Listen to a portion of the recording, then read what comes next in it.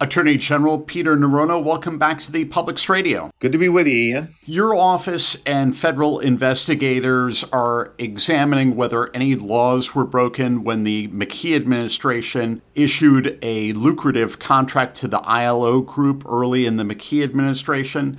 Do you feel a need to bring this investigation to a resolution soon due to how the probe is casting a bit of a shadow on the race for governor? Yeah, look, I think that's always one of the delicacies of doing a review or investigation, just speaking very generally.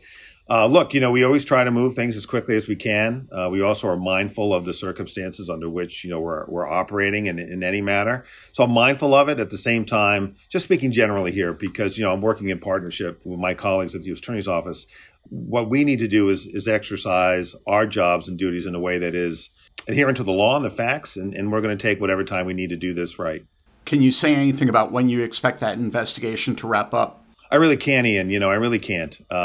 These, just generally speaking, again, these investigations, kind of work at their own pace. Again, my practice as U.S. Attorney now is to move everything as quickly as I can, but I don't always control the timing, just, the nature of investigating anything, whether that be documents or interviewing witnesses. Sometimes those things just take time. If the investigation wraps up and the finding is that no laws were broken, will your office publicly comment on that? Well, look, it's my general approach, again, speaking generally, that when the public knows that I'm reviewing something is to share my findings. So that's the approach that I take, generally speaking. And I think one can assume that I take that in any matter. That is attracting a lot of public interest and is something that it's known that we're looking at.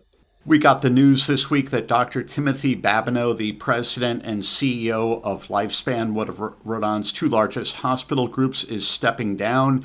Your office and the Federal Trade Commission recently rejected the proposed merger between Lifespan and Care New England. So I wonder what you make of the timing of Dr. Babineau stepping down from his position.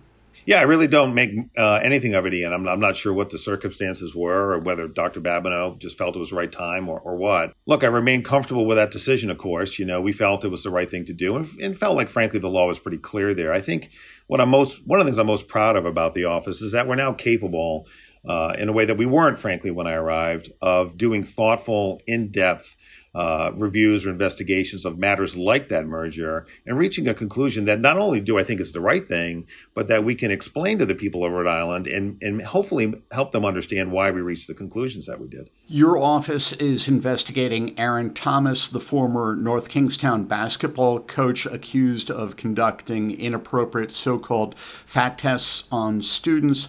There is also news about two volleyball coaches in East Greenwich being fired amid findings of sexual harassment. I wonder, are these cases outliers or do they point to a wider problem with adults preying on young people in Rhode Island? Well, look, those cases are under investigation by the office. And so I don't want to sort of get into sort of any findings about those two cases. But you're right to raise the broader question of our kids being victimized in Rhode Island. And I'll say this, that over the last 5 years, over 400 children have been the subject of sexual assaults in the state of Rhode Island. That's a tremendously high number that I think flies below the radar screen. I have 70 prosecutors here in the office.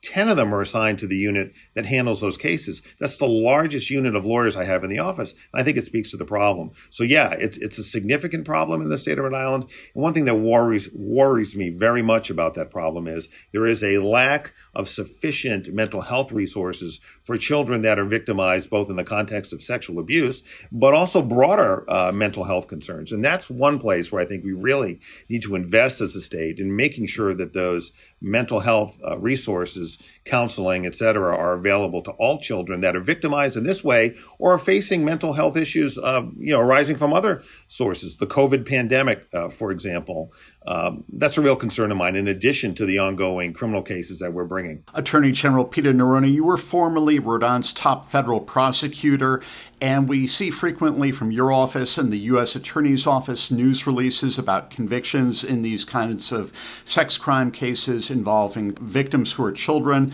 child pornography cases. What would it take for Rhode Island to reduce the incidence of these kinds of crimes? Yeah, look, I think it's really important that adults, A, listen to children, And if you're a parent, as I am, that you really take steps to make sure that they are in a safe environment. Now, that's not at all to blame parents for the cases that we have, but that's one real step that we can take to make sure that our kids are safe. I mean, I think we just have to be aware that it's an ongoing problem. And many of these cases, Ian, the defendants, the perpetrators are individuals that are known to the child. You know, some of the more high profile cases we see where, as we saw recently in Providence, where someone's trying to entace a child allegedly into a van. But many of these cases, the child is victimized by somebody who knows them. So as a parent or as a caregiver, we have to be really careful about the people that we entrust our children to. Look, I don't want to overstate it, but we don't want our children to be alone with people we don't know really well and trust, because that gives someone an opportunity to victimize them. Let's shift to the gun issue. As we know, it's been reported that gun sales have skyrocketed in Rhode Island and across America for many years. What kind of impact or effect do you expect from that here in Rhode Island? Look, we see many more guns on the street. I mean, if you talk to the Providence Police Department, they will tell you they're seizing more guns than ever before. You know, the ghost gun issue, so a ghost gun it could be a gun kit, which doesn't have a serial number on it, or it could be a gun without a serial number that's been scratched off, for example. But ghost guns, we had got that legislation passed a few years ago. We've charged 77 cases since that legislation was passed. Another thing I'm really worried about are high capacity magazines. We've charged 143 gun cases from last September 1st to the end of last year. In nearly 25% of those cases, we had magazine capacities from 16 rounds and up. So not 10 and up, 16 and up. So those high capacity magazines are impacting public safety, not only members of the public, but law enforcement. The more bullets in the air that the bad guys put up in the air, the more likely they are to hit somebody, resulting obviously in injury or death. I'm really concerned about that problem. How do you respond to the argument from the other side of the gun debate that law-abiding gun owners are not the problem, and that if there are these criminals using these large-capacity magazines or what have you, they can be prosecuted with whatever charges are appropriate, and that because of that, new restrictions on magazines or what have you are not really merited? The infamous Carolina Street shooting where 9 people were shot a number of months ago. There's a situation where, some of the individuals involved had guns in their home. There was nothing that prevented them from having guns in their home. So there were no charges to bring in that instance where they weren't an actual shooter. There were high capacity magazines in that home. One was a 60 or 50 or 60 round magazine. One was a 40 round magazine. Had we had an available charge, we could have charged somebody who was obviously engaged in criminal activity. We weren't able to do that. And so the fact of the matter is that these high capacity magazines are being used by criminals to put more bullets in the air and causing more injury and death, and causing a greater danger to members of law enforcement. They're legal right now. If we were to make them illegal, we'd have charges against people we might not be able to charge otherwise. Again, come upon a car, the gun's not in the car, but the high capacity magazine is in the car. Well, we know that person is up to mischief. There ought to be a charge for that person. That's what's driving violence in our cities and towns. It's people driving around the city with guns in the car or guns nearby, high-capacity magazines at their disposal, putting a lot of bullets in the air, causing a lot of injury and death. Do you support the marijuana legalization proposal that is at the State House this year? Yeah, Ian, I've been pretty consistent about marijuana, and that's really has been to take a practical approach. I know legalization is coming. I have a couple of concerns, though, and one of the principal concerns is how do we recognize impaired driving when the person is under the influence of marijuana? Right now, we don't have the kind of testing that we have for alcohol-related incidents. We don't have an easy breathalyzer equivalent test. We have drug recognition experts, but we don't have enough of them, frankly. And some of that testing is viewed by some judges with skepticism. And then here's the other problem. In the most serious incidents, meaning where there's been an accident and injury to somebody, typically the driver isn't in a position to kind of do the field sobriety test that you would do if you just pulled somebody over by the side of the road for swerving in the roadway. So where the stakes are highest, the ability to do the testing is the lowest. And so we've run into problems proving impaired driving in cases involving death or serious bodily injury because we just don't have the evidence we need to get over the proof threshold. And so, look, is that a solvable problem? I think so. I think eventually it will be. Certainly we need funding for drug recognition experts. So I'm really concerned about that. And I think there has been, and there needs to continue to be, an appropriate focus at the General Assembly to make sure at a minimum we have enough drug recognition experts in our police departments across the state. And I know the Rhode Island Police Chiefs Association feel very strongly about that issue as well. Your office was part of a commission that looked at shoreline access in Rhode Island. The resulting bill calls for allowing access within up to 10 feet landward of where seaweed and seashells wash up. Do you support that legislation? Well, I do. I mean, look, I'm also cognizant of the fact that should there be litigation against the state because of it, that my office will be defending it. And so I want to choose my words carefully. I guess I have 2 points. Number one, and it's really important for Rhode Islanders, no matter where they live in the state, whether they live far from the shore or close to it or on it in some instances, that that everyone have an opportunity to access the shoreline. Now, some of that is vertical access, meaning getting to the shore in the first place. And the office has been very active everywhere from Providence at the end of Public Street to Newport and Warwick and between to make sure that we can reach the shore in the first place.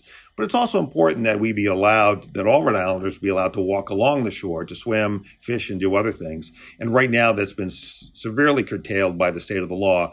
Certainly a change of the law is warranted, and we'll see how it goes in the weeks and months ahead. You've been banging the drum on the issue of wage theft in Rhode Island. How commonplace an issue is that? Oh, it's very commonplace, particularly in the construction industry. And it's a situation where workers are simply not being paid the wages they've earned. And in every other theft context, whether you're stealing a pet or an appliance or money out of a bank account, where the value is over $1,500, Ian, that's a felony. But if I steal somebody's wages in any amount, $10,000, $20,000, don't pay them overtime, that's a misdemeanor. That's just not right, and it's not justice, and we need to fix that. And frankly, it's really surprising to me that it's taken this long to get this done. I'm hopeful this year in the General Assembly we'll get it over the finish line. The reception I received yesterday at the House Judiciary Committee was quite strong. I'm hopeful that carries over to the full House and later to the Senate, and we get that done this year. Look, it's not only is it good for workers, it's fair for business. The businesses that are doing this the wrong way have a competitive advantage over the ones that do it the right way. So this is also a pro-business bill. I'm really hopeful we'll get this done this year. One other issue at the State House this year is a proposal to decriminalize sex work. I wonder, where do you stand on that, and how do you come down on the question of whether outlawing indoor prostitution in Rhode Island, done about 10 years ago, whether that has improved the situation or mainly driven the sex trade farther underground? Well, look, I think that was an important bit of legislation a decade or so ago. I mean, before that, we were really facing instances. Look, when I was U.S. Attorney, the La Cosa Nostra, organized crime, had taken over most of the strip clubs in Rhode Island, and we brought a large RICO case based on that activity. Why is that important? Because prior to the making indoor prostitution unlawful, those La Cosa Nostra owned, operated strip clubs were victimizing young women, including underage young women. And so I think that was a real positive development. My overall view to this issue has been this. I have no interest in prosecuting sex workers. I do have an interest in prosecuting sex buyers and people who trade in the bodies, frankly, of others. I think they're driving a problem and victimizing young women and young men in certain instances. And so that's where my focus has been. My focus is on people who buy sex and people who trade in sex, not sex workers. And that's where I think our prosecutorial efforts need to be. And that's where they've always been, whether when I've been U.S. Attorney or whether now as AG. Human trafficking is a real concern. There are many more victims, I think, than even the public recognizes. And we need to keep our prosecutorial efforts focused right there. That's all the time we have, so we need to leave it there. Attorney General Peter Neronha, thank you for joining us. Thanks, Ian. Good to be with you as always. As always, there's more to find on our website at thepublicsradio.org. I'm Ian Donis.